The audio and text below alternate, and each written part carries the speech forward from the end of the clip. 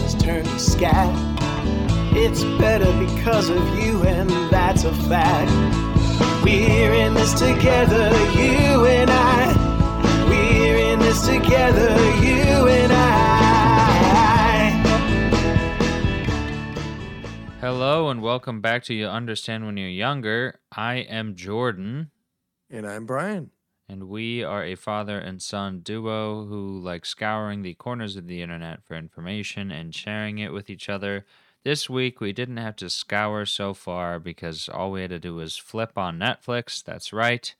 This week we are making do on one of our many promises that we make each episode, which we have a very low hit rate on. But last week we said we were going to cover The Crown Season 5, and here we are, covering The Crown Season 5. Yes. Magical. But before we get into an in-depth discussion of characters and the stories and what you remember from them, I think that we are supposed to do a weekly question. I've got one for you. Okay. All right. So if you could remove one color from the world, what color would that be and why? We're really on the colors. We just did one on the eating crayon colors. we did. But this one was interesting to me as well. So I would roll with it. If I could remove a color from the world, that sounds like actually a sad task. There's not any color that I wish didn't exist, even the ones I don't like. Because if you get rid of a color that you don't like, then the next color in the line becomes the color that you don't like, you know? Maybe. I don't know. When I give you my answer, we'll see. I mean, are we doing hyper-specific shades or are we doing general colors? I'm giving you a very specific color. Okay, well, I'm going to think of it more as an abstract thought concentration of Fair enough. Of the Roy G. Biv spectrum. Okay. I would get rid of, well, it's easy to go for indigo or violet because they're not really real or distinguishable. But I'm going to say orange because orange is a little, it's an in-betweener. Okay.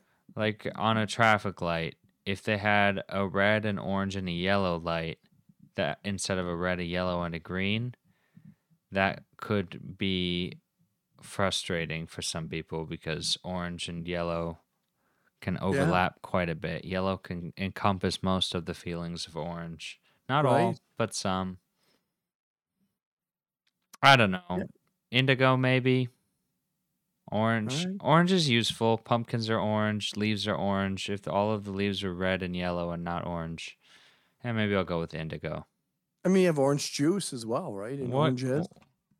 Indigo, is there anything that actually is indigo in real life, or did they just make it up so that they could call it Roy G. Biv?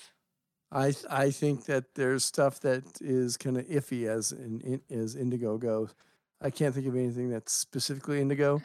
Like maybe a color of a shirt or something like that, or like a paint that you put on your wall, but something natural. Yeah, indigo can go. It's not useful. I do like orange. It's far more functional. Orange traffic cones. I take back my original answer. I will get rid of indigo. All right, that sounds good. How about you, Dad? All right, so my color is interesting in that the name, which I'll give you in just a second here, is disgusting.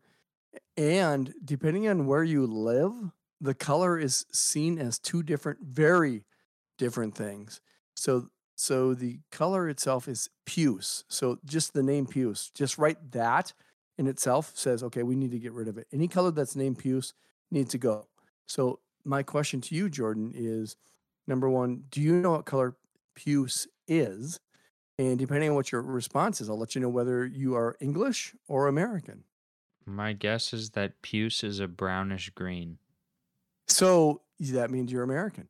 So a lot of folks who hear the word puce think of greenish, yellowish, brownish type color. It's actually more of a reddish, maroonish brown rather than green. And that's what the actual color is. When I was reading about puce itself, because when I saw this question, I knew that puce was absolutely the answer for me, just because the name is just so disgusting. But when I was reading about it, I found out that in America we think it's more of a brownish green color, but in fact, the English have it right in that it's more of a maroonish brownish color. It has So, nothing to do with green. do you think that do British people use the word puke or do they only use the word vomit? That's a good question, Jordan. I did as I was investigating the color puce. I did not look up vomit or puke, but I could have. Because to me, puce sounds like a um, portmanteau of puke and refuse. Yes, So it does. I took one as green and the other's brown. So I just Which split the difference. which I think a lot of Americans do, even though I would venture that there's a good percentage of Americans, 30, 40%, that have no idea what a portmanteau is, especially based on, our elections. We don't know what the hell's going on anywhere. So portmanteau, people don't know what that is. But I think that you're right. When people hear the word puce, they think of the word puke, which is also exactly why I'm like, get rid of this color, because the sound of it is disgusting. It's misleading at the very least if you're an American. But if Absolutely. English people don't use the word puke, if they just specifically refer to it as vomit, or if they have their own word for it, then they're probably not doing that word association. But I would agree with you. I'll have to find an Englishman and ask. Good luck. There's maybe one in New York, at least according to Sting. Well, there are plenty of Bostonians in Boston, and they are wannabe British people, so maybe I can ask them. Good luck. Good weekly question, Dad. Yeah.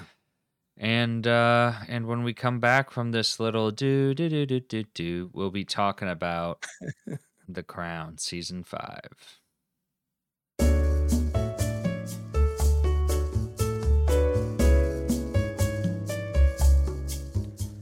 Okay, so our feature story, The Crown season 5. Yes. I think that we have lots to cover. We probably do. won't hit everything, but I think that we should start with casting because Okay. we jumped, from season 4 to season 5. They've been doing a every 2 seasons rule, which meant that everybody kind of got recast. Right. And so I just wanted to walk through who they cast as each and whether or not you felt like it was a good fit. Yeah, that sounds great. I like that approach. To begin with. So, I mean, we obviously have to start with Queen Elizabeth II, Yes. who was played by Imelda Staunton. Imelda Staunton. Yes. Imelda Staunton. Yes. What did you think about Imelda's performance as Queen Elizabeth II? All right. Is there somebody you wish would have done it better? So before I answer what I thought of her performance, I need to give you my bias of Imelda Staunton. I also have an Imelda Staunton bias that I was going to share. All right. Well, it'll be interesting to see if it's the same bias or not. Yes. So Imelda Staunton was a very prominent character in the Harry Potter films. Yes. We have the same bias. Yes. We've got the same bias. It's impossible for me to not see her as that bitch from the Ministry of Magic. God, and I fucking hated her so bad that now I was upset when she got cast. That is exactly what I was going to say, Dad. This must be something that a lot of people were struggling with. Oh my God. That was a terrible career move for her. She probably thought that was the biggest role of her life when she landed that Harry Potter thing. Oh, absolutely. I'm sure she did. I mean, obviously the Harry Potter films were just absolutely huge. And the role that she had was one of those. Oh my God. She was so annoying. Well, I mean, the whole idea behind it was that she was going to be someone that you hated and that everybody knew that you were going to hate her. And so for her playing that role was a situation where she knew she was good. And by the way, she played Dolores Umbridge is what the name of her character was. And so when I was reading the books, I just had this whole vision of this horrible person. And then she pulled it off so well. that was such great casting in my mind in terms of the Harry Potter. She was such an evil, as you termed it, bitch, that I just was like, wow, I hate her. I hate her. And every movie that I've ever seen her in since, I'm like, this woman is still Dolores Umbridge, and she's still a horrible person. So I had a It's huge literally bias. impossible for me to see her as anything else. And Yes. I don't know if it is because of her casting or because of the writing and they chose to cast her given the way that they were going to write the Queen, but I liked the Queen far less this season than I did in the first 4. Sure. I found So her far less effectual and flattering as I found her in the first 4 seasons, and I'm wondering if that is because of the bias that I took in with Imelda, or if they were like, you know what, Queen's going to be a real piece of work this season, so let's get somebody in there who everybody already associates with a hated character. So Imelda's got a lot of prominence in terms of British acting. She's done a lot of stuff that's been very prominent. Things that maybe you and I don't know, but we do know her from Harry Potter. I mean, if I look at the casting stuff, I was not excited for her to be Queen Elizabeth. I thought that it was horrible casting. But to your point, I do think that because of the approach that they took, and we'll get into this in a little bit later, with how in that time of her reign, she was kind of an up and down type of popular person. I think that the casting that from that perspective was maybe purposeful, that they went into it going, okay, we know where the queen's going to be during this period of time, and so we might as well cast someone that people already don't like because she's going to be able to pull that off. And I thought over the course of this season, I actually liked her more as the queen than I thought I would. Now, I'm not saying I liked her more as the queen than other seasons, but I liked her as the queen more than I thought I would in this season. I really thought that every time I saw her, I would think of her as Dolores Umbridge. And by the end of the season, I did not. But that doesn't mean that I enjoyed the full season arc, which we'll get to. But I do think that the casting did what they expected it to do. I struggled. Every time I saw her, I got the instinct to cringe because I hate Dolores Umbridge so much. Yes. Even when I didn't think of Dolores Umbridge specifically, I still just looked at her and I was like, "Wow, Right. that's an unlikable person. Yes, Very absolutely. unlikable. I Yep, could absolutely. not I could not share a beer with that royal." So I do think that by the end of the season, there was a couple times during some of the later episodes where they made her a little more likable, but it was a challenge. And I'd be curious to talk to somebody who maybe hasn't seen the Harry Potter movies to see what they think, to see if they thought this was a good casting and if she was as unlikable as you and I think she is. I don't know anybody who hasn't at least had some type of um, exposure to it, but I would love to talk to somebody who did. Yeah, even the kids these days still like Harry Potter, so it's difficult. I thought it was going to be like a generational thing, where it was like if you were born between these years or had a kid born between these years, you were going to become a huge Harry Potter fan, as you and Taylor did. But Right. even the next generation seems to be very obsessed with it, I which think is it's just good. interesting. It's good writing, so if you read the books, the writing is well done. Right. But the movies themselves, they really hired some very phenomenal directors, which were be able to get the best out of the actors that they had, including Imelda Staunton as Dolores Umbridge. Including Imelda Staunton. Absolutely. So, yeah, I don't know. I thought she did a wonderful job of acting. I don't think Yes, yes, agreed. that's my critique is not that she's a bad actress. Right. Excellent actress. I just found the character highly unlikable, but Yes. I can't tell you which one is the cause of that. So, Right. and No, I then agree with you there. I agree with you there. my personal favorite was Jonathan Pryce as Prince Philip. Yeah, he was really good, I thought. And he's I obviously a classic British actor. Yeah, I loved him in that movie I watched with Tony, The Two Popes on Netflix. Oh, sure. he was Papa Francisco, and Ah, he did a very good job in that role. And obviously, again, like you said, he's a very classic and has been around forever. Um, but I was just quite enamored by. I mean, I also liked him growing up in Pirates of the Caribbean as the father of yes, he was great. Elizabeth.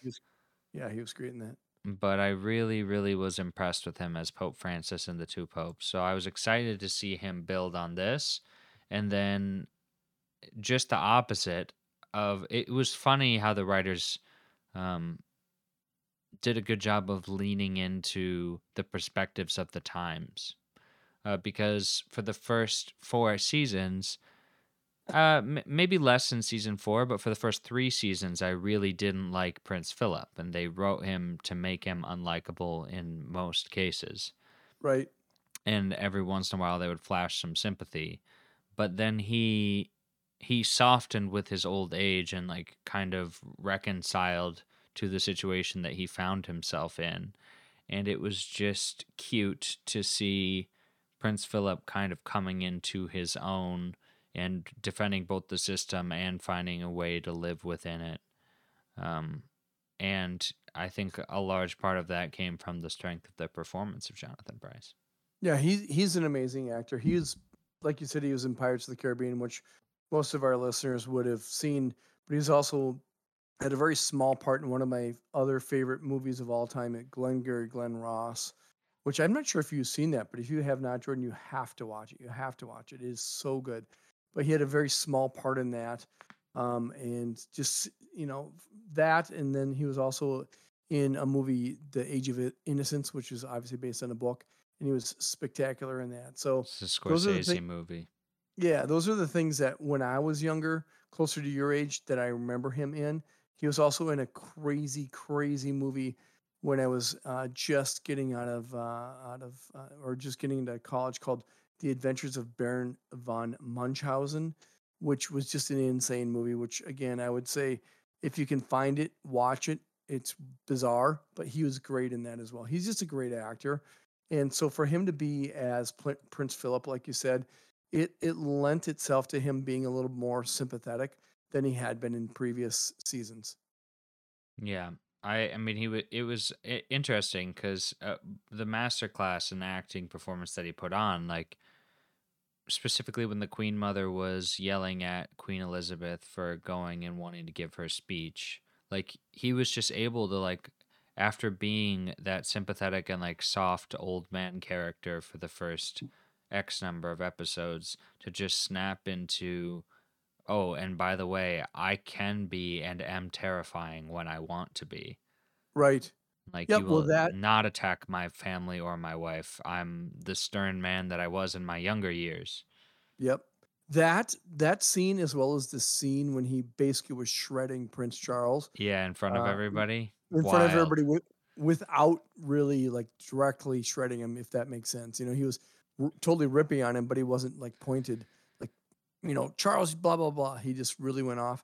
So those two scenes were phenomenal. I thought he handled those with the perfect amount of fire. You could tell that this guy had been an actor before, because I think that some people would have overacted those, and they would have been kind of more caricatures of what they should have been. And that's a very British thing, I feel like. I mean, if you just watch any of their videos of them in the House of Parliament and how they're all like chirping each other, Yes, very different absolutely, than the proceedings of the Senate and the House. absolutely. Um, but that's like and they got a couple of those in. That first they got the BBC chairman fighting with the director, Yes. and he's like sitting there just like shitting on him in front of all of their coworkers, and the Yep. guy's just like sitting there and taking it. That's a very British thing. That Absolutely. we definitely lost that in America. There's no like battle of wits and anger. It's No. just devolves into physical confrontation almost immediately. Like if you're going to Yes. challenge somebody in the American workplace. So it's better to avoid it altogether, you know? At least that's how we Right. handle it here. But it just felt like I was watching a very British moment when the guy Yes. is sitting 2 seats down from his son, full of a room of advisors, and speaking to him without addressing him or looking at him, Right. and just completely just wrecking him. It was hilarious. Yeah. He just eviscerated him. It was crazy. And speaking of the Prince of Wales, that was Dominic West. Yes. So I'm not he's sure if I've seen him in anything. so he is, well, maybe you have. He was in one of my favorite TV series of all time, The Wire. Of course he And so was. he would so he was one of the very main characters in The Wire through all 5 seasons. And he was phenomenal in The Wire. And when they cast him as Prince Charles, I'm like, what? I mean, he was also in a very prominent show, and I can't remember which streaming channel it was on, but it was called The Affair. So it was either on Showtime or HBO. It had a huge amount of publicity 2 or 3 years ago, just prior to COVID, and he got a lot of accolades for that. So he's a great actor. He just wasn't Charles to me. Part of it was he didn't have the look. He had a lot of the mannerisms, and you could tell that he spent a lot of time watching Charles and making sure that he had the facial expressions, and he had all the little ticks that Charles had with, kind of chewing his his lower lip, but he wasn't Charles. For a couple reasons. One is that the look wasn't quite right, and then secondly, um, uh, and we'll get into Diana in here in a second, I suppose. But he and Diana, I don't think they had the chemistry this year as they had in previous seasons, and it had nothing to do with the actor and actresses. It didn't seem like they fit, and so while I like Dominic West as an actor, I did not like him as Prince Charles. I'd be curious to see what your thoughts were. I didn't get that. I mean, yes, he doesn't look exactly like Prince Charles in the way that the guy who was playing him looked a lot like Prince Charles, but Imelda Staunton doesn't look like Queen Elizabeth II, and No, Jonathan Pryce doesn't really look like Prince Philip. So I can't condemn Dominic West for not looking exactly like yeah, Prince they Charles. I think that they pulled it off better than Dominic West did in terms of the look, and that's not his fault. That's just casting, right? Yeah, I don't know. I So guess so it sounds I'm like you gonna liked him. choose to disagree with you on that specific point. Fair enough. I think that Charles was a little bit, for how much screen time he got, underwritten this season. In Okay. that, like, he was the bad guy of many storylines, but the lines that he had were mostly non-developmental. Like, they were just used as like things to make him look bad. Uh, Starting, of course, with them being on that boat and him just eviscerating Diana for caring about wanting to go shopping while on vacation, Right. and then him, congregating secret meetings with a second committee to undo the actions of the first committee. Yeah. And then, I mean, I don't know how much of that is accurate, but then obviously Well, the then tampon gate thing. which that's true because that was all published. Yeah. And then the last thing was meeting with Tony Blair when he shouldn't have. Right. And so all of those were, I don't know, like, you're already bound to not like Prince Charles because he's just very Unlikable. temperamental. Yeah. And that's in real life as well as the show. So Right. I get it. But I'm not sure that they could have put somebody else in there who would have been more convincing. And I didn't feel a lack of chemistry between Diana and Charles myself. Not Interesting. not less than season 4 with the other cast. I think that their role in this was to play like a fully broken relationship. Sure. If anything, yeah, I don't know. I thought he was okay. I didn't think that he was as good as the last guy, but I never got Right. the feeling like this isn't Charles, like the one you're describing. Yeah, I just thought, and again, I love Dominic West as an actor. I think that he's very good. I just didn't think it was a great fit in terms of him being Charles. But I mean, part of that could have been a bias, right? I mean, the other things I've seen him in, I could have brought some of that stuff to the equation, and just like I did with Imelda, Yes. and just didn't really see him as that role. So again, you not really having seen The Wire or seeing him in that, you're bringing a different perspective. So yours is certainly valid. Well, I appreciate that. Thank you Well, for validating my perspective. That's big Well, of I you. mean, here's the thing: if we had a room and a table of other folks that I could talk to right here, then maybe I would have a different opinion. But because Right. I got to talk to you directly, heck, I got to at least let you know that your opinion's semi-valid. There you go. Then I guess we should talk about Elizabeth Debicki, or however you say your last name, who played Yeah, Diana. yeah. So I thought that the look that she pulled off for Princess Diana was phenomenal. I Mm-hmm. mean, if you look at photos of Princess Diana and Elizabeth Debicki, wow, holy cow! And this is not something she could have helped or anyone who cast her, but she's 6'2" for goodness sakes. So Yeah, she the was like height, tower. the height did It was struggle. distracting. Yeah, Yeah, it was I found it. distracting. Yeah, I found it distracting. It wasn't that her acting was poor at all, because I think that she's a fine actress, and I thought that she did a good job. It was great, and this sounds stupid, but when she was sitting and was the same size as everybody else, I thought that the scenes went really well. But Yeah, when she's 4 or 5 inches taller than Charles, and she's foot taller than Elizabeth, it was semi distracting to me. Again, it had nothing to do with her as an actress or as her casting. It's just she was 6'2". I mean, yeah. that's a challenge. Generally, when they're dealing with such a massive height disparity, the director of photography figures something out. But it just Right. seemed like they had their idea of the shot list that they wanted, and they were going to fit her into it instead of modifying it based around her height. Right. Um, Again, obviously her job is to act, so she can't control that, and I wouldn't Right. fault her for it. But I agree, No. it was very distracting. The other thing, and I don't know, I'm this is me blaming the writing team, but it would be hard for me to imagine that somebody who so loved the attention and spotlight as Diana did, at least partly. Obviously, with any amount of attention like that, you also get the depression that we were shown. But it Right. seemed like they made her into kind of a Luke Skywalker character, where they were at once asking you to root for her, and then also making her just constantly whiny. Yes.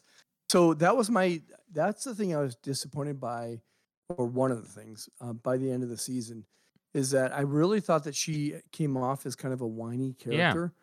Way more than I would have expected. And obviously there's a lot of uh, you know, writing behind the scenes stuff that we don't know, stuff they don't know, that they just had to come up with a lot of creativity. And I thought that some of the stuff they came up with was too much, was way too whiny, more than I would have thought that. And maybe she was like that. I don't know, but some of that stuff was bad. Like one of the examples for me was that last discussion that she and Charles had. The way it started, I thought it was really good. I was like, okay, this is. I could see a divorced couple having this type of discussion, but to me it devolved into something that was like, really? I mean, she came off as just kind of a pouty, whiny person in that, and then also in some previous episodes, she came off that same way. I was kind of disappointed. I thought that again, it's not Elizabeth Debicki's issue as an actress, but I think that's the way they chose to portray her. And having lived through when she was alive in the 90s, uh, I remember her being in the public, and I remember her being in the public and being everyone loved her. So if she was such a whiny person, I don't think people would have loved her as much. So I think that they probably portrayed that a little bit too much, but that again is some of the creativity they have behind the scenes, because they had to make up something. yeah. So I felt like they were doing the thing that journalists do, where they're trying to find an angle for the Right. story, you know? Right. And this is something I rail into about the media all the time, is sometimes things don't have to have a unique angle to be interesting. If the person is interesting, then the story is interesting. You don't Right. have to make a story about the war in Ukraine, about the coffee that the soldiers drink each morning, you know? That kind of thing is Correct. just like it's not helpful. It No. might help your career as a journalist, but it's not helpful. And No, I so I, agree. I felt like what the writing team did was like, well, if she was as magnanimous and pleasant as she appeared in the public eye and was so beloved, then why did all these horrible things happen in their personal life? Like, obviously, she was deeply upset, and we knew they were never in love with each other, and she took these actions of great revenge. So let's explore that side of her that the public didn't get to see. But what they left out was the part that the public did get to see. They Right. they were focused so hard on covering their angle of what wasn't public knowledge, that for a 23-year-old like me, who wasn't alive when Prince Diana was alive and out and doing her thing, and watching her and going like, wow, she's such an it girl. Like, to me, I was just confused. I was like, why would somebody who has almost no redeeming character quality other than physical beauty, Yes. like, become such a like an icon? Like, Right. there has to be a happier, like, more joyous side to her. Maybe not in her home life, but personally, you know. And Yep. they decided not to cover that at all, because I think that the writing team just went, oh well, everybody already knows this. Well, I didn't, and so Right. it just left me feeling like they covered one aspect of her personality and not her entire essence, which is a shame, because I didn't have many complaints about many of the other characters within this season or with the show in general from a writing perspective, but I think that they didn't give her full due. Like, even in the last season, or the season when she and Charles meet, and he's going to take out her sister and then ends up seeing her, and she's like dressed up in the weird, plant stuff and running Right. around in their place. And hiding. Yeah, I was like, okay, well, that's like an interesting person, like Right. this is somebody, like, this is captivating. This is probably what Charles liked about her enough to try dating her in the first place, and blah blah blah. Sure. They just took that part off of her, you know? Yeah. But it doesn't make sense based off of, oh, Diana, you hear this about Diana? Diana did this, Diana did that. Like, even the most depressed people that you know or I know, like, still have a personality outside of their depression. Absolutely. Well, So, and obviously she had to have, because there's no way she would have been that popular across the world. It wasn't, I mean, it wasn't just in the right. UK. It was the world wanted to talk to her or see her or be with her. And there's no way that her personality was so dour 24/7, 365. And they kind of made it seem that way. And I understand that they wanted to do some behind the scenes stuff, but like you said, they needed to also, for the folks who didn't live through it, they needed to show why she was so popular. And they kind of hinted at that stuff a little bit, but they didn't go deep enough in that. And to me, that was the disappointing piece of it. Again, has nothing to do with the actresses, everything to do with the writing and maybe the directing. And then we're not going to touch on every single person who was cast, but uh, I did want to talk about Muhammad and Dodi Fayed, who we Yes. were introduced to. What did you think of that storyline? For me, that was the most fun part, because I knew that Diana will ultimately die in a car with Dodi Fayed. And I just know that from, like, just general popular knowledge. But I didn't know anything about their background or their family. Like, I didn't know that Muhammad was so obsessed with the British and bought the Ritz Carlton and Harrods. Like, I didn't know all that. So that was the most, like, historically tickling part of the whole thing for me. Yeah, I didn't know that stuff either, and it's one of those things where when I saw it, I'm like, "Is that real? Did that really happen?" And so I had to do a little bit of research as we were watching it to understand, "Oh, yeah, he really did, and they really did win an Oscar, and they really were involved with the movies." So I thought that was interesting. We can talk a little bit more in terms of kind of how I felt that fell into the storyline, but I do think that that was an interesting piece of it. I don't really know a lot about Dodie, even post him dating Diana and them dying. I didn't really look into it at all. I just knew that that's who she was dating and who she Right. died with. I Yeah, didn't me know too. anything really about him or his father. That was the extent. Like I just knew his name because it's not an American name or an English name. So when people like talk about the conspiracy that the Crown had Diana killed, they always mention that she was in the car with her then boyfriend Dodi Fayed, and like that's just a name that sticks in my head because it's Right. uncommon to me. But like you said, I didn't know anything about who he was or why, and like frankly, it gives a lot of context, like seeing that story that they told, like why she would have fallen in with them. Um, whether or not she did associate with them as outsiders of the crown who desperately wanted to be approved by them. And that was also, we can move on because those were the last two people I wanted to talk about, but we can jump into plot stuff now. One thing that I thought that they executed poorly was being really on the nose with her being attracted to Pakistani people.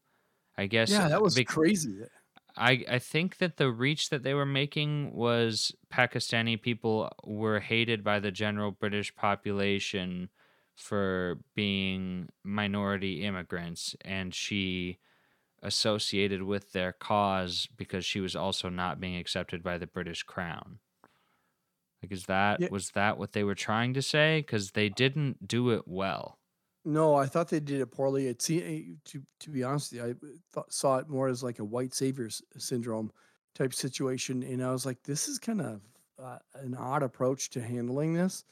And like you said, it was too much on the nose, and I was like, really? I Like mean, when the reporter who tricked her into the BBC interview goes, "Well, I can get her to interview with me because she's obsessed with the fact that I'm Pakistani." I was like, "Did that yeah, sentence need to come out of your mouth? Like the reason that right, she's going to interview with you is because you're tricking her into believing that she's being spied on by the news and by the government." exactly. You're exactly right, and that's one of those things where as the season went on, there are certain aspects of this I'm like, who wrote this? I'm like, was this, did I write this? I mean, someone who's never Right. written anything before? I mean, I thought it was kind It, of it just didn't that's what I weak. saw. Yeah, I was going to say that's what I saw a lot more with this season was little like one-off things that they tried to use to fill screen time that they failed to tie into the larger scheme of things. Well, Um in spinning this a little bit and not going down that same path, but Martin Bashir himself, they let him off the hook in this series. I mean, that guy's a jerk. I mean, if you yeah. do any research in terms of like who he really was, I mean, he made it big and was on Nightline and did a bunch of big stuff, and then he got busted just a couple years ago for some other things. That guy was a douche. He literally like sucked her in, and they kind of hinted at it that he sucked her in and tricked her and stuff, but he really did and faked her out, and which that's the other thing. It made her seem like she was an idiot. Her and her brother, like, oh wow, we're stupid. We don't really understand anything. Oh wow, you're unfrozen caveman lawyer type stuff. And I was like, no, no one's gonna fall for that way. So I thought that they did a poor job of showing that. But I also thought that that storyline, while some of that was true, I think they really overplayed their hand there. And yeah, I agree. I didn't it was interesting. But even there like I was surprised that that guy did not go get locked up for like wire fraud or I mean, I don't know what the British equivalent is, but forging any kind of bank Yeah. statement has to be like so many levels of. So that is what he got busted for a couple years ago. That exactly is what he got busted for faking all that kind of stuff. So it was in 2020 or 2021, he got busted for that exact thing. Someone finally decided to go after him for that, and he ended up getting arrested for that.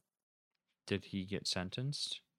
That's a good question. I don't remember if he actually ended up in jail, but he lost, his jobs and things of that nature. But they did convict him, I guess, if you will, of being, tricking folks for that kind of stuff, because they realized that that was just like, wow, he forged all of these documents. Yeah. And that piece of it, to my understanding, from reading again, the internet can tell you anything, but from reading what I read, that stuff he really did do that, and that's Yeah. just the tip of the iceberg of stuff that he did to get Diana involved with this, but then other folks. He also did the big interview, which I'm sure you don't remember, with Michael Jackson about Neverland Ranch and that. So he did. Those are the two big things that he did, and for both of those, he was kind of a scumbag to get himself engaged with those.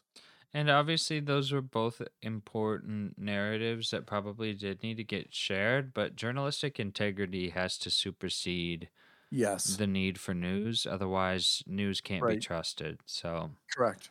I don't like when I see things like that, and it just reminds me again of my bias against the media, but that's all right. Well, I guess they portrayed that well. Yes, they leaned really heavily into what I already believe. Um, so we can just run through the episodes since those are the things that popped out to me, and then we can wrap up our discussion on it. But Sure, they started off with the Britannia right. and comparing Queen Elizabeth to Queen Victoria because her rule was reaching the mighty 40 years, Yes. and Charles was discontent. Do you remember that being a thing? Do you remember people going like, "Well, it's been 40 years now. Is she gonna step down?" Like, was that a discussion point in the 90s? So, I have to say, I'm sure it probably was in Britain. In the US at that time in 91, I was, younger than you. And so I wasn't really super focused on the Royals. I do kind of vaguely remember that people were a little disappointed with Queen Elizabeth. I don't remember the details of why specifically, whether it was 40 years or various different things. I do know that in Britain, Margaret Thatcher was, of course, the prime minister for a period of years, and they really struggled with a lot of the economy stuff. And then John Major took over, and he actually kind of calmed the waters on things. But I don't really remember exactly the specifics on Elizabeth and Prince Charles. I do remember him kind of popping up a little bit in popularity in like, the 92, 93-ish area. But I couldn't, if you would have asked me before this season why, I couldn't have told you. Yeah. And then the next episode was about um the child who dies of cancer, and Right. Philip goes. I thought there was such a sweet scene there between the Queen and Prince Philip where he's expressing his dismay at the death of the child and the fact that cancer is inexplicable. You know, it's not because of something that we do to ourselves. Because if you believe that, then what could this 5-year-old have done? And Right. and she goes, well, perhaps your godson needs some cheering up. And this was like a Jonathan Pryce like mastery moment. He like sheds a tear and looks at her, and she goes, what? And he goes, just thinking about how you make me a better person every day. And I was like, wow, that was like so wonderfully executed. And like, I hope that moment happened. I doubt it did in real life, but whoever wrote that did a good job. Because again, like, he's such a stoic man at times, and to have him let that bit of emotion loose and also just like express, hey, we're at a different point in our marriage than we were last season was Right. very, very cool. So I agree that that part of the episode was good. I really didn't enjoy this episode that much, to be honest with you. And it had nothing to do with the acting. It just had more with like, okay, how does this fit into the overall storyline of what's happening? And I think that's part of what my expectation was going into season 5. And, we might as well address it right here.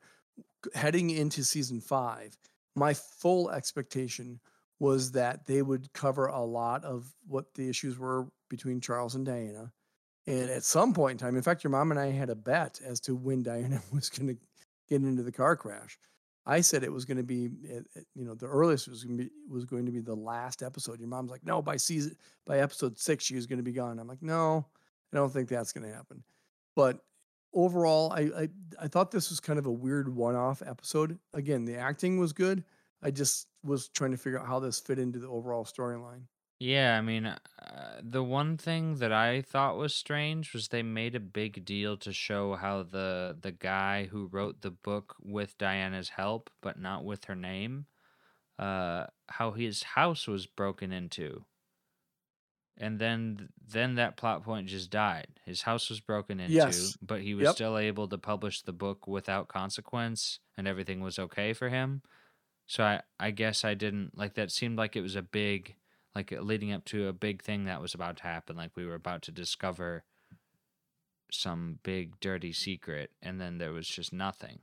It just skipped Exactly. past it, and they Yep. gave screen time to that. I was like, huh? And then the other thing was they really wanted to write in this like godson's wife into the season Right. because I guess maybe it was scandalous at the time, but like you said, they took either too long to try and fit it in, or I don't know what they were doing. I think it was just meant to be like a Philip side quest, but you're right. It didn't really congeal with the season as a whole. I'll agree with that. But they had a lot more of that because even Yes. we can talk about the next episode. They decided to go all the way back to the birth of Muhammad Al Fayed, Dodi's father, Right. and like show him catching sight of the abdicated king, and like they did do a good job, I think, of making that appear like it was relevant. Like I was glad to have that knowledge of why he was so obsessed with Britain, but it's certainly removed from the royal family, like it was definitely more focused on just his personal journey and less on whether or not the royals cared about them at all, which clearly they didn't. So Right. if this is meant to be about the crown and the woman won't even sit next to him at the horse race when he's paid for the sponsored spot, then what's the point, Right. And I agree with you that was kind of a weird one-off. The only thing that tied things together there, I think, is, obviously that's when Muhammad met Diana for the first time.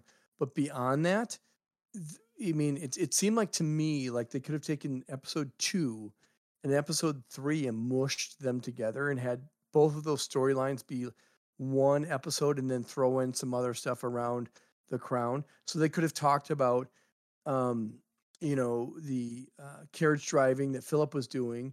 They could have talked a little bit about Muhammad and how he met Diana, but then they could have thrown in a little bit of other things around Elizabeth at that time. So it seemed like they went 2 episodes in a row that were kind of, I mean, frankly, they didn't have Elizabeth in either of those very much at all. I mean, if I'm remembering correctly, she probably had 10 minutes of screen time between the two of them, which I understand that it's not all about Elizabeth, but the show is called The Crown and she wears the crown. So I would think that she would have a prominent role in most episodes. Or at least members of the royal family, because speaking about Right. things being smushed together, the next episode was just a series of cameos between Princess Margaret and Princess Yep. Anne and the fateful Prince Andrew, of course.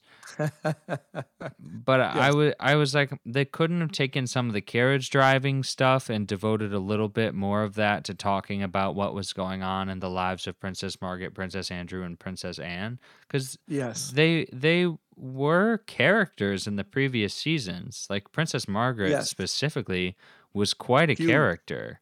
Yes, absolutely. And Andrew, they've rightfully decided to give as little screen time as possible, except to embarrass him, which I don't really have much of an issue with. But Nope. the Princess Anne thing, I mean, they could have done more there too. So it was weird how they were like, well, these people, now that they are adults or grandparents, like, not important. I don't Yeah, know. It just was that was kind of strange. odd. And like you said, that was kind of a series of cameos. That was one of the episodes that, as we were watching, I'm like, okay, this is again. It was like 3 episodes in a row. I was like, I'm a little like, what is Yeah, going on with this season so it far? was very disjointed, and Yeah, then things explode. right. Tampon Gate is episode so that 5. so that part of it, I do remember at some level. I don't remember the specifics about it, but I do remember there being a huge issue with Charles and Diana and Camilla. I don't, once I saw it, then it's like, oh yeah, that's what it was about. But if you'd have asked me again before the season, if I remembered what was going on, I wouldn't have been able to tell you details. But I absolutely knew that there's things going on and that Charles had done whatever he could do to spin things to make himself look good. And then you had Tampon Gate happen. Yeah, that was funny. A good little unraveling for him. Uh, but the public, I mean, they already hated him. So it's like, how much lower can the guy go? And he's trying to spin Right. things to be better, but it just seemed like people didn't care. And then they like threw in like, oh, well, here's what he did to respond to it. He started this trust to be helpful, and he's got a lot of big ideas. And then they were like, well, he never implemented any of them. But which Yeah, is like, that was crazy. So they do a reference to trust a little bit later in the season, but it seemed like they just kind of threw that in as like a nugget, and it seemed like it was disjointed. It didn't really fit that well. It seemed like they should have. To me, I would have rather them spent time on the Prince's Trust and things of that nature, more so than the cameo episode and the episode all about Muhammad. And again, those were somewhat interesting, but if in the thought of the full season, I would rather have seen more about who Prince Charles really is. Because again, now he's the guy wearing the crown. So to me, that was where I would have preferred they spent time. yes, I agree. And then I liked the next episode because I am obsessed with Russian history, or at least I want to be. Um, Okay. it was the one about the Ipatiev house Yes. and the Romanov family, who were Yes. famously killed brutally by the Bolsheviks during the October Revolution. Yes. And then the fun part was, I did not know that the first president after after Gorbachev and the fall of the USSR was the guy who had the station there and would have helped given that order. Like, Yeah. that just shows you like how short-lived Russian history is, that could even be the case. Yeah, it's crazy. So Yeltsin, they did a good job of showing that he was basically a drunk, You and that remember that he. guy Oh from my God, yes, yeah, absolutely, absolutely remember Yeltsin, and that was here in the U.S. It was, oh, Yeltsin's a drunk, and he's drunk all the time, and that's all he cares about is drinking vodka. I mean, that was a big deal. So I absolutely remember Boris Yeltsin. Yes, I and didn't remember I didn't remember that he was the first democratically elected president of Russia, but I remember him being the president of Russia and all the jokes. I mean, like all the late night TV shows all had jokes about him being just a just knocked down, flat out drunk. I was wondering, was there was there a president after, like, how many presidents were there before Putin decided to basically handle the whole thing himself? Was that it? So Was it just Yeltsin no, and then Putin? no, there. I think there's somebody in between him and Yeltsin and Putin. I'm trying to remember who, because you had Gorbachev and Brezhnev and all those guys that were in the 70s and That 80s. was the And you, USSR, though, different. right, and then you had Yeltsin. I'm trying to remember. I can't remember off the top of my head who the folks were, but it could have been Putin right after. But I mean, it was very close because Putin took over in the late 90s. Yep, looks Uh, like, yeah, Yeltsin 1991 to 1999, and Putin has been in there ever since. well, there you go. So yeah, Yeltsin was like I said, they portrayed him exactly the way anybody remembered him as just being just a guy who was more about partying and drinking and kind of surprised that he was the head of Russia at that point. Isn't that interesting that Russia has had two leaders? Oh, yeah, for the last 50 years, 40 years.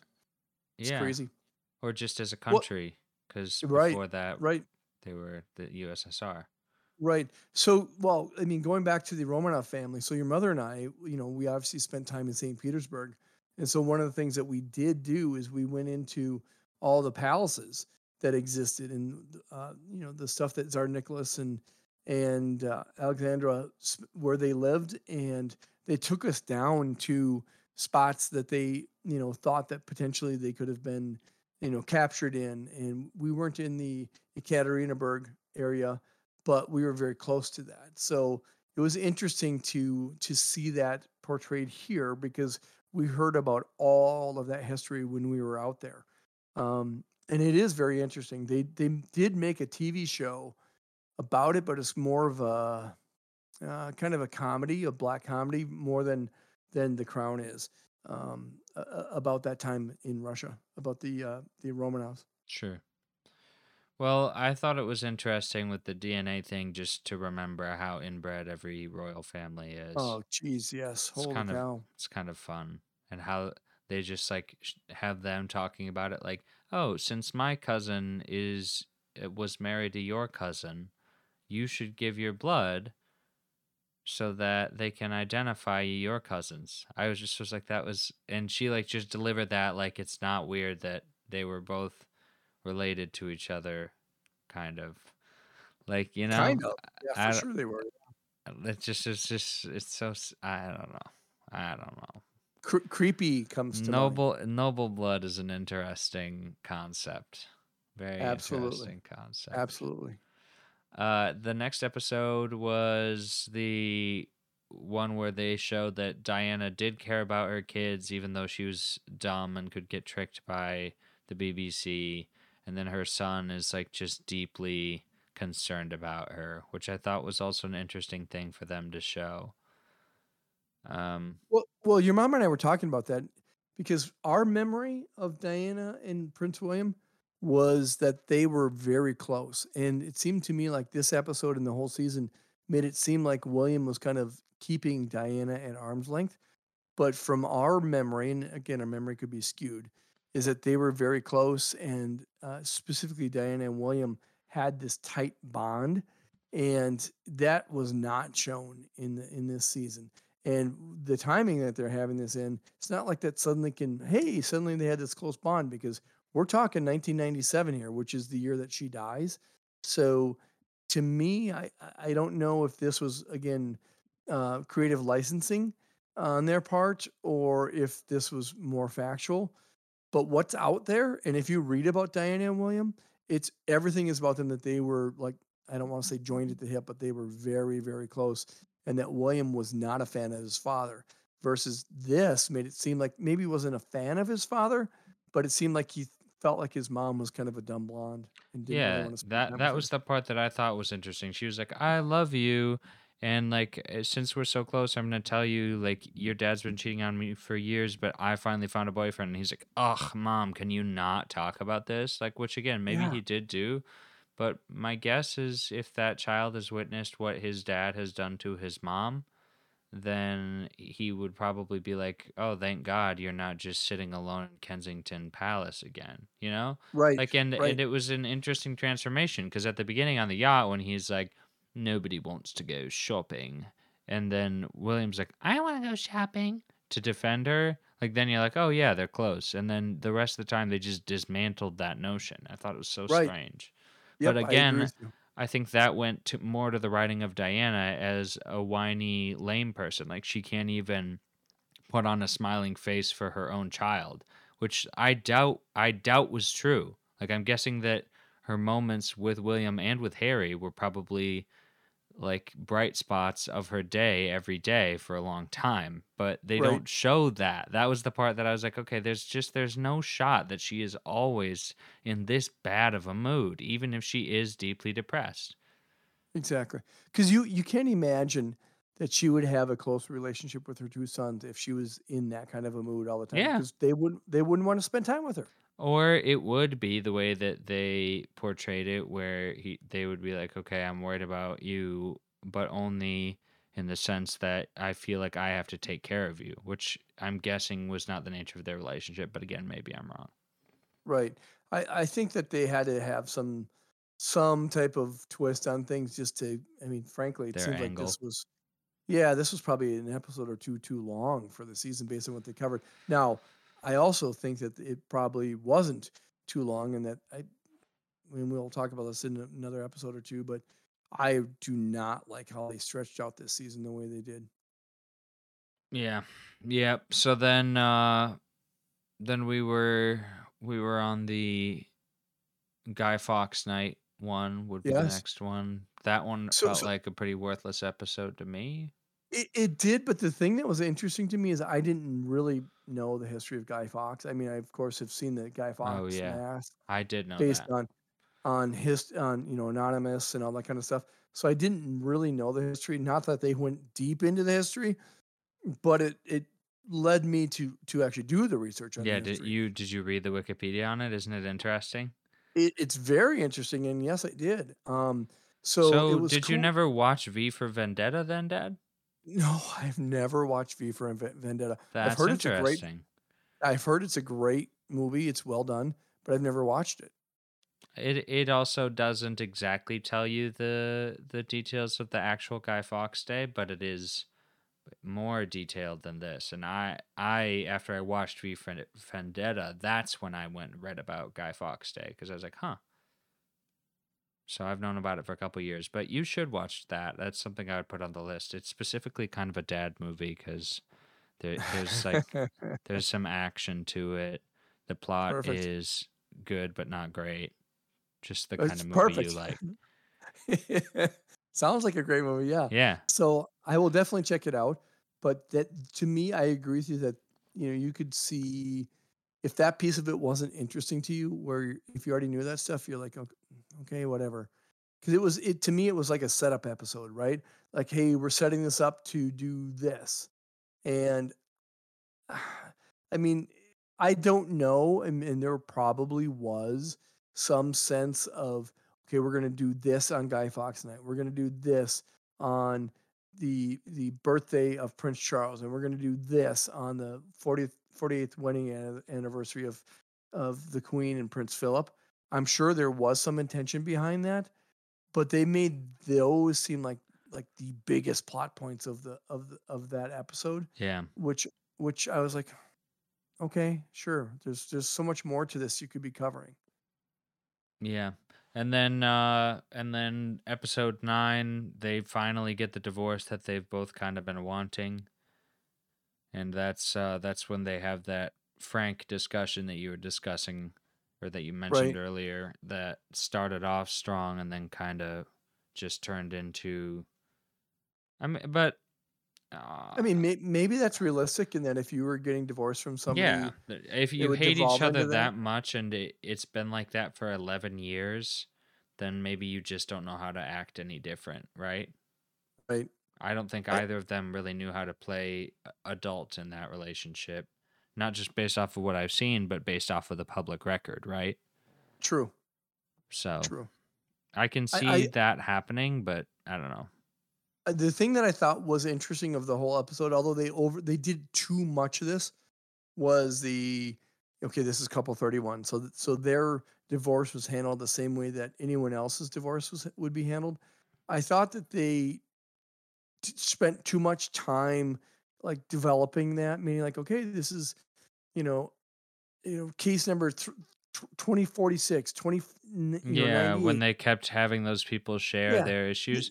they could So have done it once or twice, maybe. yeah, In I that, you know, but so I got the intent of what they were saying there. Like divorce rates have risen dramatically worldwide, but specifically in Britain. And at this time, like the Queen was living in another world if she believed that people could exist without getting divorced, because that's right? just frankly that's not how things were.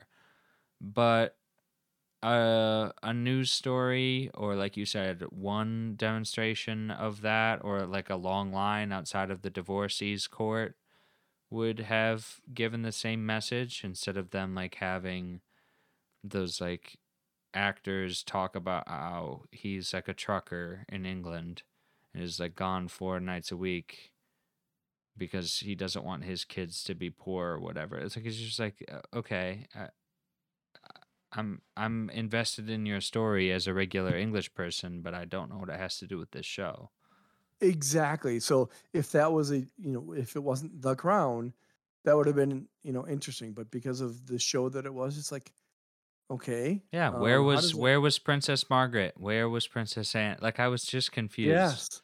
Yeah. Agreed. And then to cap it off, then they got Tony Blair in there, who's obviously was a very big name, still is in UK Yes. politics. So Absolutely. I had heard of him, as I had never heard of John Major, but I'd heard of Oh, really? Tony Blair, and obviously I knew Margaret Thatcher was. Sure. Um, but no, yeah, John Major never came up in my. That was again just another example of where they were like lending a lot of credence because the people who wrote the show were alive and your age or a little bit older during that time. And so they're Right. like, "Oh, well, everybody already knows who these characters are," and they'll go, "Aha, interesting." But we're not all British, and we're not all older than 35. Right. So yes, I definitely remember John Major, and of course I remember Tony Blair because he was around for 10 years, right? Basically, for the first 9-ish years of your life, he was Right. the prime minister, and like you said, he still has some play in British politics. Yeah, Tony Major, the way they portrayed him in the show was, as I remember him, that he was a guy who was very level headed, and he wasn't going to be someone who's going to jump into things without having some very solid reasons to do that. So like even back in 91, 92, when we had Desert Storm, obviously the UK is like quote unquote our number one ally, or our we have this special friendship, as the people term it. But he wasn't jumping in right away unless he thought through things. So he had to have some discussions with GW Bush and make sure that he knew what was going on before he publicly put everything behind that. So he was one of those folks who I think gets a bit underplayed in terms of the type of role that he played in British politics, and I think that they did a good job of kind of showing his even-handedness and his level-headedness on the show. I don't think he gets enough credit for what he did as a politician. Nobody likes centrists. Move on. Uh, Fair enough. but yeah, I mean that basically wraps up everything that I felt we needed to talk about. Obviously, exciting things coming. Diana's gonna die. Everybody's gonna blame the crown. That's all next season. So the thing that's interesting about that, Jordan, is that like we're in 1997 in the series. We're in 1997, Correct. and so her meeting Dodie and dating Dodie and dying is going to have to happen. I mean, unless they just really stretch it out. They're gonna stretch it out.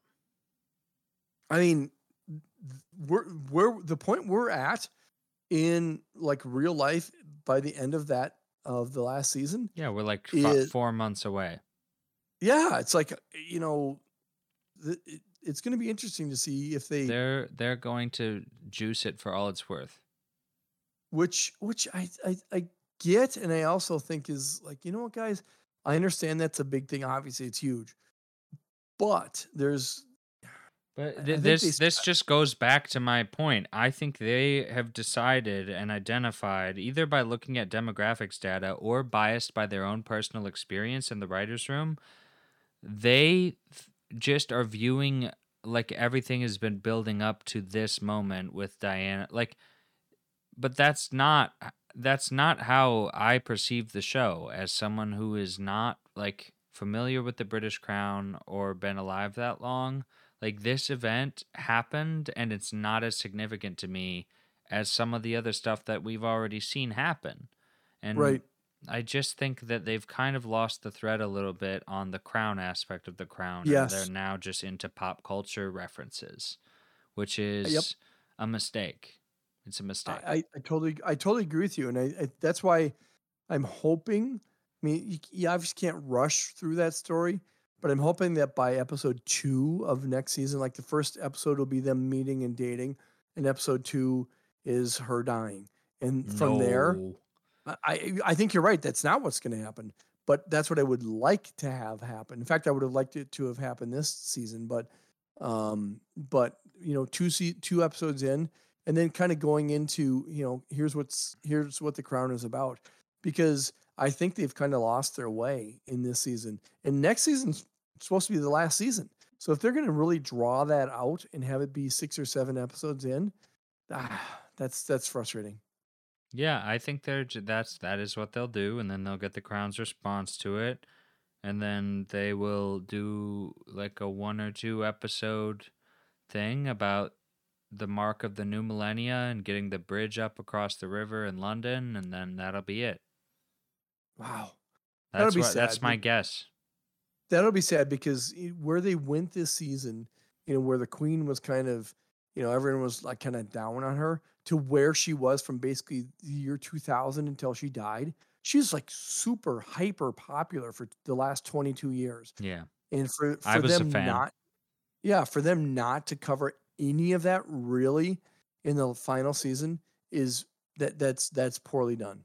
Well, they haven't done it yet, so don't condemn them. But no, you're that's right. Just they my haven't, guess.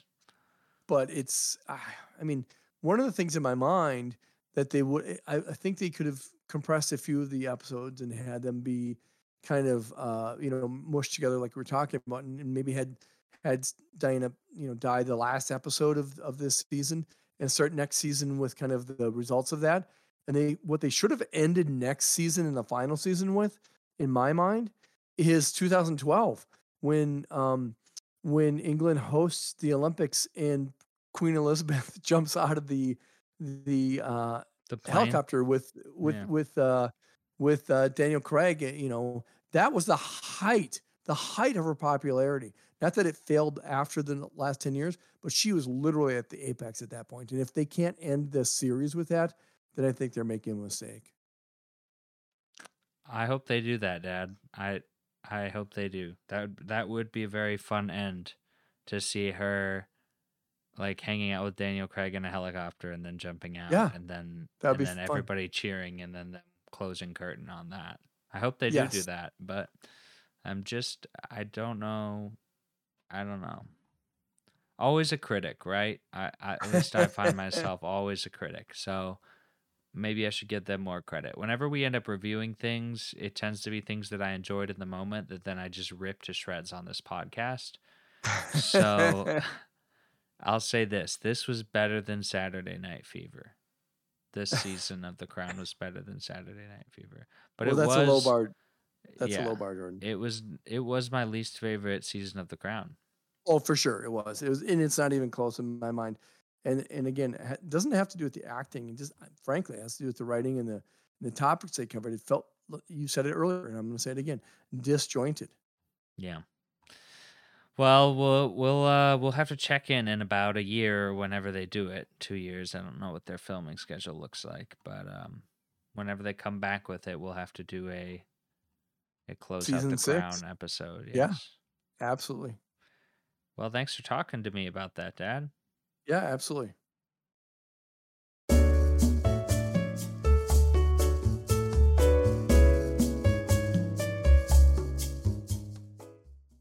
All right, Papa Bear, what's something that you learned this week? So I learned a couple things this week. I learned what the largest city in the world measured by population was, and also what the largest city in the world measured by area was. I'm guessing you can probably throw out a reasonable guess for the population one, but I'll be curious to see if you have the area one. The population one to me was fairly obvious, but the area one wasn't so much. So maybe throw out a guess what you think the largest world city is by population. This is tough. My guess would be either Beijing or Shanghai, but I'll say Beijing, but it could be Oh, Tokyo, so to me, in my mind, could be it in is India. Tokyo. It is Tokyo. And in my mind, that was it because I've just known that it's around 35 million for various different reasons throughout the year. So that is number one. Shanghai is number three, and Delhi, India, is number two. So those, So the areas that you I was mentioned, punching, yeah, I yeah, was punching up there. Tokyo was you're right. my third Yeah, guess. yep. So 38 million people. And when I think about that, because New York, let's call New York 11 million just for the sake of argument. Think about that. That's Yeah. three plus 3.5 times as big as New York. I Yep. can't even imagine being in a city that's 3 times the size of New York.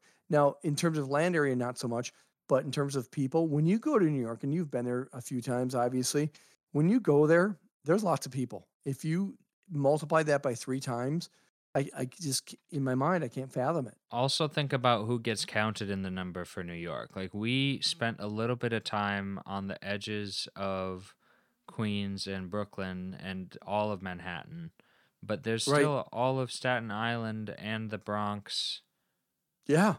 like that we don't really spend any time in, or and tourists Right. don't really spend any time in, but that there's tons of people out there.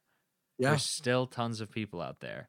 And we Yep. just like have this conception like, oh man, Manhattan is so big and so vast and they've got this 50 block park. Even the northern part of Manhattan we hardly spend any time at. There are so Right. many people. And New York Yeah. feels so big as a land area in addition to a population area. And just to have it completely dwarfed by many cities in Asia is interesting. Yeah, so New York isn't even in the top 10 countries in terms of population in the Yeah, world. cities, yeah. Yeah. Yeah. Isn't it? Yeah, city, sorry. Think about that. That's incredible No, to me. I believe that because India and China have just massive population numbers. So if you just do a normal distribution of those people across cities, then of course, the more people you have, the more high population cities you're going to have, kind of deal. Right. Yep, 4 out of the 10 are India and China, and 6 out of the 10 are India, China, and Japan. Which is interesting because Japan is such a small little island. You never think It about is. how many people they're packing in there. They are. So then in terms of land area, what do you think the number one just throw out, what you think the number 1, 2, or 3 land area cities are? Houston, Texas. Not even in the top 10. Uh, I don't know. We I don't we have ha- a we have guess. we have mentioned it in the population discussion. Shanghai, Beijing, Beijing, Nope. Tokyo, New York, New New York. York, New York, New York, Newark. That's weird. It's like, wait, Newark, but New York, Newark area is the largest city in terms of square miles. So it's 4,669 square miles. So it's a huge landmass. And like I said, let's call it 11 million people. So, you think about the density there and it's like, oh, okay, well, sure, it seems dense, but it's really not. So I'm going to give you the number 2 and number 3. Number 3 is Tokyo, Yokohama. So that makes sense, right? 38 million people, but their land mass is 3,178. So that's a full 1,500 square miles less than New York. And they have 3 times the number of people. So I can't even imagine that you can't like turn around without running into somebody in Tokyo. It's got to be insane. Yeah, And then that number is 2, interesting. Number 2, the way that they describe number 2 is very odd to me. So I'm curious to see what your take is. They say number 2 is Boston-Providence. I'm like, what? So they're doing metropolitan statistical areas, not cities proper. Well, they're saying largest cities in terms of square miles, and I don't know what the details are other than they list New York and Newark and then Boston, Providence. And I'm like, wait a second. They're doing metropolitan statistical areas, not cities. So that is I don't know. I think that you've got bad data here because for the American ones, they're doing the area and including the suburbs of other cities. But I'm guessing for the Asian ones, they're actually doing the area of the city proper. But I could be wrong. Probably so. And I'm, my data is whatever. It is what it is. I didn't come up with it. But so I thought that was interesting that New York, while being the largest landmass, wasn't even in the top 10 of the population. And Tokyo, being the largest population, was number 3 for landmass. So, that's what I learned this week. That'd be something that we might have to do like a whole episode on, frankly. We can do that. Mom, make a note. I learned this week that cashews are grown from the bottom of the outside of a fruit called a cashew apple. Have you ever seen this? I have no, not at all. So cashews are super expensive now, and the reason is because of sourcing them. And they have to grow cashews individually on cashew apple trees. So it's a specific type of fruit that grows, and then at the bottom of it, there's a shelled seed, like a walnut. So a walnut has a nut inside of a hard exterior shell. The cashew has a hard exterior shell, and it hangs from the bottom of an apple, a type of apple called a cashew apple. Okay. But you never get to eat the cashew apple because they don't preserve well. So the workers get to eat the cashew apples, and then they crack open the cashew shell and take out the cashew nut for processing. But it's very difficult and complicated harvesting process because other nut trees, you just take the nut off of the end of the branch and then crack it open or however you're going to prepare it. But there's an added step for cashews because you have to remove it from the fruit and then remove the shell and then process it. And it also takes a lot of water because you have to grow an entire fruit in order to get to the nut. That's crazy. I honestly had no idea how cashews were grown, and you describing that seems I can understand why they're very expensive because that's super labor intensive. Yeah. So everybody do yourself a favor and look up cashew apples. Cashew apple. I will definitely do that. And that's what I learned this week. Well done. And that's going to wrap up this episode of You'll Understand When You're Younger. Thank you for potting with me, Dad. Well, thank you, Jordy. And thanks to Ted Heineshevitz, Ted H. on Spotify, for writing, performing, and allowing us to use this intro-outro song, It's Fine, or You and I, from his album It's Fine, which is available anywhere where you find it. Together, you and I, you and I, you and I.